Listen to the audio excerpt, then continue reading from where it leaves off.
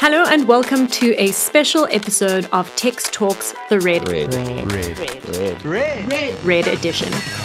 Radisson Red presents a playful twist on the conventional, and their latest addition to their family is Radisson Red Rosebank in Johannesburg, a super slick hotel that I've had the pleasure of being walked through from top to bottom. From the brightly lit foyer flanked by meticulously curated artworks, to the unparalleled views from their rooftop bar, Radisson Red injects new life into their hotels through personal touches that make you feel thoroughly at home. Radisson Red gives you the chance to tune in and out, switching effortlessly between business and pleasure. And in this special 4-part series, I will be highlighting 4 individuals that represent Radisson Red's 4 pillars through art, music, design, and fashion. Today, I am talking to an artist who is best known for her reinterpretation of ordinary and domestic objects, making use of everyday items like safety pins and wooden pegs and irons and brooms, giving her work a distinctly Dadaist influence. I am, of course, talking about Usha Siujaram. Usha, welcome to the show. How are you doing? Hi, Tekla. I'm very well, thanks. How are you? I'm good. Under the circumstances of our continued lockdown and everything that's happening at the moment. But I'm good. I remain optimistic and positive. But I want to talk about your striking work of art that stands at the front entrance of the new Radisson Red Hotel. And it's absolutely exquisite. And for those who haven't spotted it yet, it's a pair of giant red angel wings that sit at the top of the steps just off Oxford Road.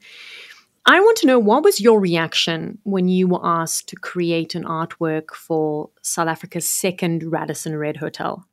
Well, firstly, I was quite honored to have been approached. And then I immediately, as I normally do, started thinking about, well, what could I make? What would be a strong statement in such a prime position at such a prime time in our lives as South Africans and as global citizens.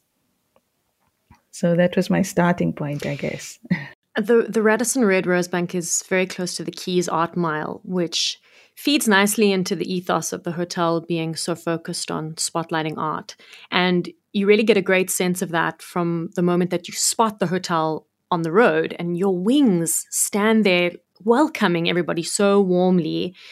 How do you feel when you drive by and you catch a glimpse of it? It's a strange thing because I had been working on it for so many months. It took a long time to source all the irons, to prepare them, to strip the bases off the actual iron, clean them up, and then, of course, make the artwork. So I've been living with it and living with the process for so long that in the end, when they were put up, it was like, in a way, it was like just part of the next step. But then there's like a moment when it's up and you look back and think, okay, this is cool. So in a way, I was immersed in the process for so long that you almost dismiss the magnitude of it. And then it's only in retrospect that when you stand back, and of course the reaction to it has been so phenomenal, So when people comment on it and talk about it, then it's only that I look back and say, okay, we did this. I think you use the word magnitude, and I think that that's a really great word to use in conjunction with your artwork, because I've seen it and it really is larger than life. And obviously I've taken a selfie in front of it. Like, I couldn't help myself. It's got this like gravitational pull about it. But how much satisfaction do you get knowing that tons of people are interacting with your work on a daily basis outside the hotel? It's hugely satisfying. I mean, a big part of my kind of rationale as an artist and as an artist who's made a lot of public art is to, I've been critiquing, as has been the world, the nature of public art and the nature of public monuments, along with fees must fall and roads must fall.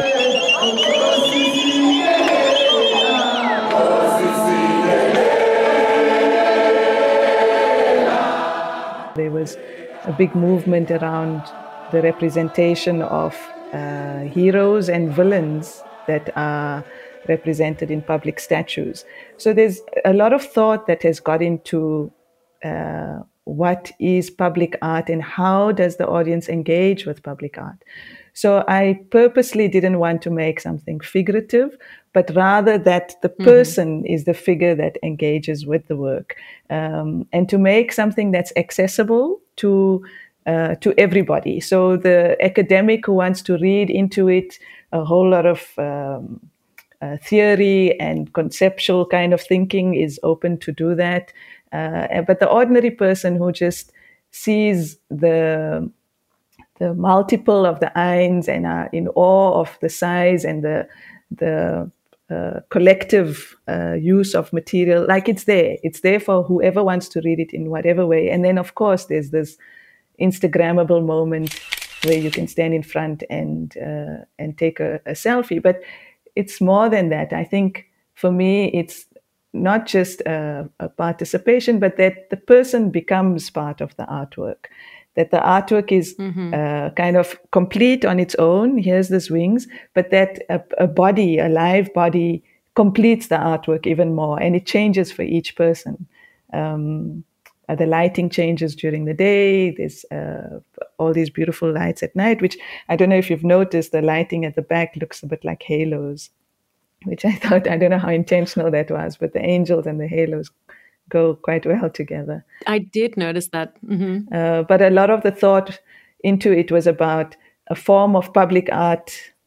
Yeah, a form of public art that is engaging, but also questions the history of what public art has been, not just in South Africa, but globally.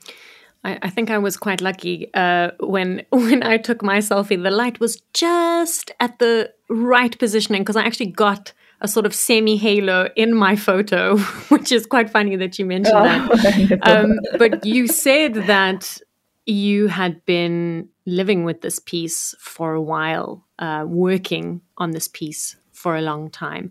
How much time did it take you to conceptualize the wings that you then went on to create? Oddly enough, that happened quite quickly. A few months, quite a few months before I was asked, I had come upon a large quantity of ironing bases from a recycling place, 3 tons to be exact. So I had in my studio 3 tons of ironing bases, which I had been playing with, for want of a better word, for quite a few weeks and months, and not arriving at anything. I was trying a lot of configurations and trying to see what it is that I can do with this. And then, so I'd made a few works that were kind of mediocre, I think, that didn't really get me excited. And then the one day I was at the studio on a weekend alone, and I had an idea to make these wings. So I made a small set of wings, and I was very excited by it because I don't know if it's, sometimes you just know, when you've hit that sweet spot, you know it, when conceptually the material and the concept just come together and there's just magic. So I knew that this was something that I wanted to develop further.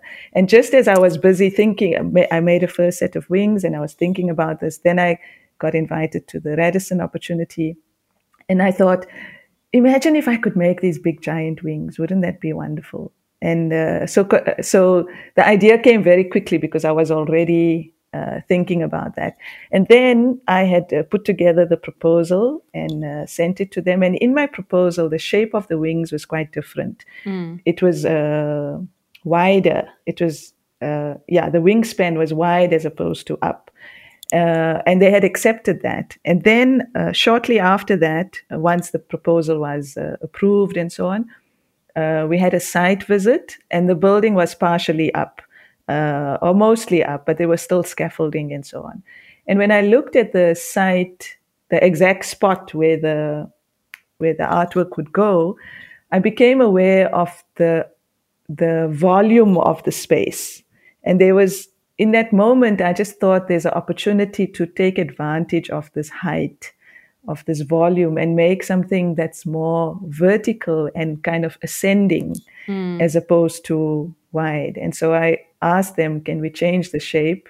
And it was a good decision because I think the shape of the wings in that specific space within that architecture kind of gives the feeling of ascension, which wouldn't have been the same if they were wider. What is the height of the wings? It's both 5 meters high, together, including the gap. It's 5 meters wide and 5 meters high. I mean, that's high. I can only assume that there must have been numerous challenges that are associated with creating an artwork that is that tall, right? Yes, completely. And my studio space, I mean, it's large compared to other studios, but it's also very small. And I don't have that kind of height in my studio. So the entire work was made horizontally. And I only saw it up for the first time when it was at the Radisson, which is quite insane because just technically, like I kind of winged the pun intended, I No suppose. pun intended. I winged the getting the shape right and so on. And we were taking pictures from.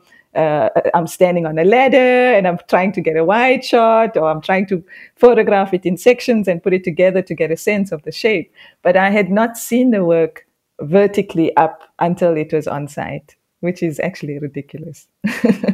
That's absolutely crazy. I mean, we touched on this briefly, but you are internationally renowned for your interpretation of ordinary and domestic objects. And when I got close to the wings, I realized that the feathers on the wings are made from the face of a household iron. And I mean, I might be getting a bit technical here, but how do you create each individual iron and then bind them together to create the wing? Because that just fascinates me. So it is, as I mentioned earlier, it was a long process of cleaning them, stripping them first. So you remove the base from the iron, and there's all kinds of screws and wires inside. And then there's a thin shell that is on the outside of some of the irons, not all of them. And then I kind of peel that off. I mean, peel sounds easy, but you kind of have to use a hammer and a screwdriver and pliers. And then you knock it flat. So I've got like an anvil and a hammer, and the edge has a little bump that has to be flattened. And then we clean it. And the cleaning also took quite a bit of experimentation because it has some kind of a glue on it that I think is silicon based, but there's also markings from the wear and tear, like burn marks and scratches. And I try to keep some of those. So if you notice, the red is not an opaque red, but a transparent red, because I wanted to keep some of the history of the irons on it. And then some of them I wanted super clean. So they are cleaned with a wire brush on a drill. I used a drill press and kind of wire brush them smooth and polished. And then they are assembled very carefully according to a pattern or a design. And once the one side was made, then we had to very carefully mirror that and copy it in mirror onto the other side. And then they joined together through a series of pop rivets and tiny little nut and bolt in strategic places, I guess. They also sprayed in sections. Sprayed in sections, how? Like spray painted or? Yeah. So, and the spraying also, I had to do some research into the right kind of spray for that kind of surface, or the right kind of paint rather.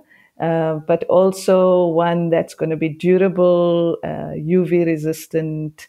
So it's got layers of, like, first there's a degreaser that goes on, and then once a degreaser is on, there's a base coat, and then there's a top coat, and that's got like something called a half promoter in it that enhances the durability of the paint. You want it technical, right?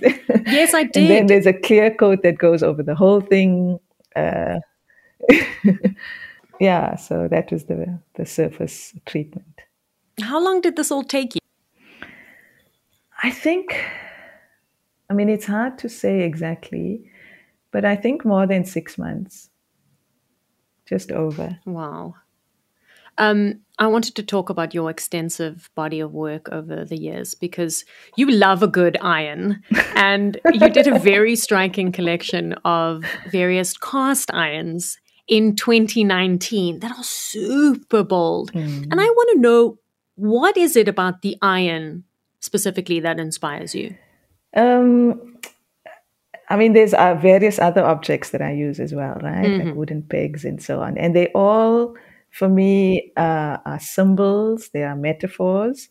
But the iron in particular, I think, is such a strong, it's such a loaded object.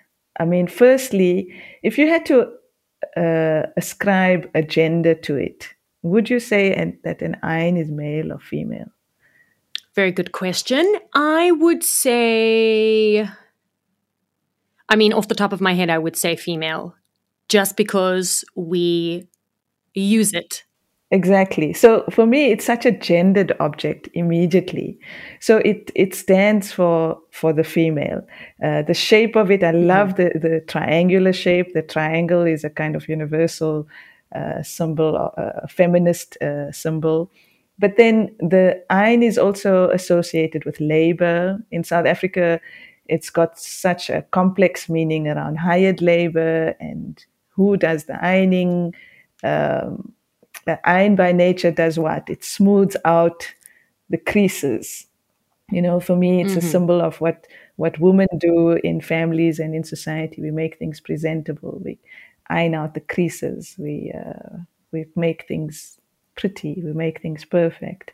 So it's got so many readings. But I just think as an object for me, it's just such a powerful symbol that is growing and developing the more and more I work with it. You know, when I visited the Radisson Red and I met with the team, one of the things that struck me the most was the palpable female presence in their team, from their primary curator to their management staff. And you touched on it very briefly now, but your inspiration for the wings revolve around women's roles in contemporary society. Tell me a bit more about that inspiration. I think the world is recognizing now the need for not women in leadership as much as a female. I mean, it sounds like the wrong word, but a female energy. I think leadership in the world has been so masculine in a capitalist kind of way that's competitive, that's aggressive, that's violent, that's even cruel. And it's time for a different kind of approach to the world that is not necessarily softer, but one that is more connected to kindness and to compassion and to a sense of healing. And I think that the events in the world are pointing towards that, that there's a need for us to embrace a different kind of way to be in the world, but particularly a different kind of leadership. And I think there's so many examples of that, and it's not necessarily women in power, because there are some tyrant women as well. I'm talking about the qualities of leadership more than the person. Am I making sense? I don't know if I'm making sense. No, you're definitely making sense. Yeah. And it's not about women's rights in a way where it needs to be a woman rather than a man. But I think, and it's not even, I mean, of course we want equality and equal pay and to be recognized for the role that we play. But I think there's a particular kind of quality or attribute that women bring that is not even obvious to men or to the male way of, the male energy is very dominant. It's about it's about squashing as opposed to it's about competition. It's about I'm better than you as opposed to collaboration. It's not about how can we work together. It's about me being better than you. And I think it's time for a shift in the world. I also think it's long overdue for a shift in the world. So it's going to be very interesting, especially in our country, to see how things change, because I feel like we're at a precipice now where change is inevitable, from a social point of view, an economic point of view, a political point of view. And I really hope that women do take up more space in what I can only assume is going to be a brand new South Africa. It's interesting because you mentioned the word, in the context of the wings, you mentioned the word striking twice in our conversation. And I just thought how apt that is given all the strikes that have been happening. But I do agree with you that it's come to a kind of a point where change, it's forced.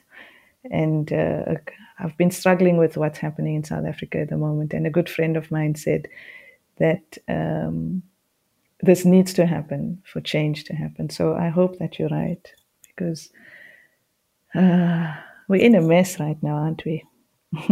We are in an absolute mess. But I wanted to talk a little bit about your experience of our continued lockdowns, because I can only assume, Usha, that being at home has proved to be incredibly constructive for you, because you're essentially surrounded by all of the common materials that you make use of in your art.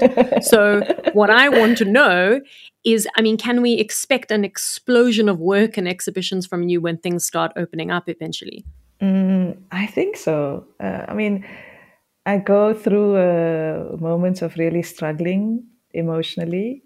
And it's difficult to be creative when you're in that state. I think for me, especially, I thrive in my studio with all my objects around. Obviously, being at home is the stimulus for the work that happens in the studio. But it hasn't been an easy time for me.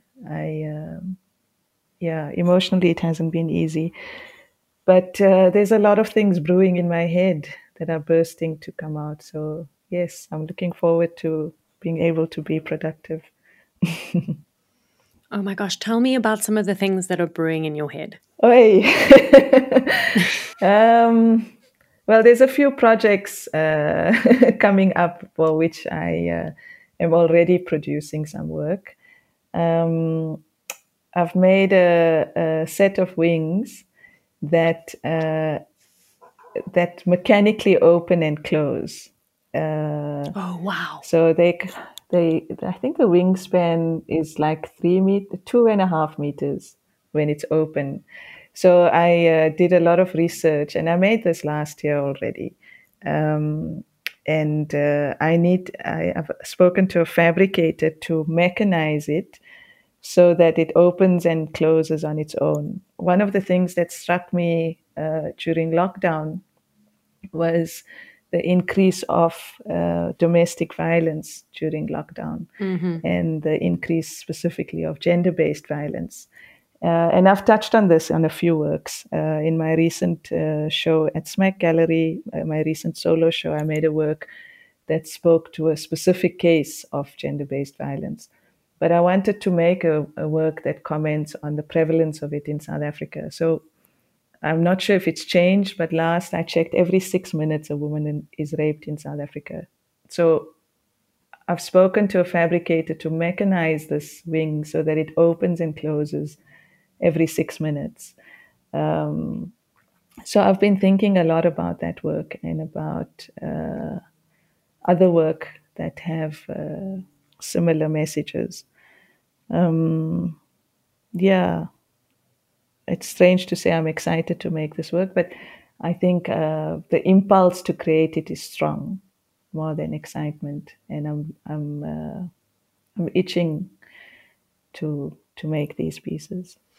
I don't think that it's strange for you to be excited at all about creating these works, because we need more statement pieces like this that really are comments on issues that are happening right now. So I, for one, cannot wait to see that. Please drop me an invite to that opening. But I just wanted to know if there was anything extra that you wanted to add about the Radisson Red or about the wings, or anything that you specifically want people to know about the artwork. I think that if I think about the tone of the work, I mean, also the timing of it is in a time of world crisis, and I wanted the tone of the work to be hopeful and optimistic.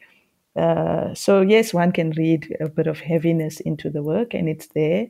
But the feeling of it overall for me is one of aspiration. It's a sense of freedom. Um, it's a it's about like giving you wings to fly in Johannesburg, overlooking the city. And I hope that people feel that in a time where our freedom was taken away. I mean, freedom is something as South Africans historically that we understand so well, or aspire to, and understand the complexity of freedom. So there's a sense of wanting to be free in the work that I hope is felt by the audience. Well, Usha, I just wanted to say thank you very much for joining me today to chat about your work. What you do is absolutely exquisite, and I cannot wait to see what you will create on the other side of lockdown. Thank you. There is one more thing I wanted to add. Of course, you can add anything. Okay, cool. I mean, I've worked on a number of public and corporate commissions. And so I've had various kinds of relationships or interactions with the client. And I'm not just saying this because this is a podcast and I want to flatter the client, but the Radisson Group and Interprop and Guido as a client have really just been unbelievable. It has been such a smooth process to work on this commission in terms of a client-artist relationship. They allowed me the kind of not carte blanche, but the freedom to work in my own way. When I made suggestions, they thought about it. They came back quickly. I mean, they were chasing me for my invoice. How rare is that, right? Oh, wow. But it has been really such a pleasure to work with a client like this. And I think the reason I'm saying this is because I think when there's an openness from the client and there's an embracing of art and artists and the way artists work, public art, then it allows for this kind of work to happen. So there's a relationship between the relationship and the outcome. And often I've had worked with clients where it's just been so difficult. Like I find myself having to educate people about art and public art, whereas this process was really just quite smooth. And I think the artwork is the result of that openness from the client. So yeah, I just wanted to add that bit. Usha, really, honestly, it's one of the most beautiful things I've ever seen. And it was so funny because when I met, because I'd never met Frances before, and obviously, we're doing this podcast, and wanted to meet her, and went to the hotel, and I was like, well, where is it? Because it wasn't on Google Maps yet. And she said, no, don't worry, just get onto Oxford and like you'll see the wings. I was like, okay, fine, okay, whatever. And then on Oxford. And I'm like, and the Uber driver's like, I don't know where this place is. And then he went, oh, no, you're obviously looking, you said Red Wings. There it is right there. And, you look to the left.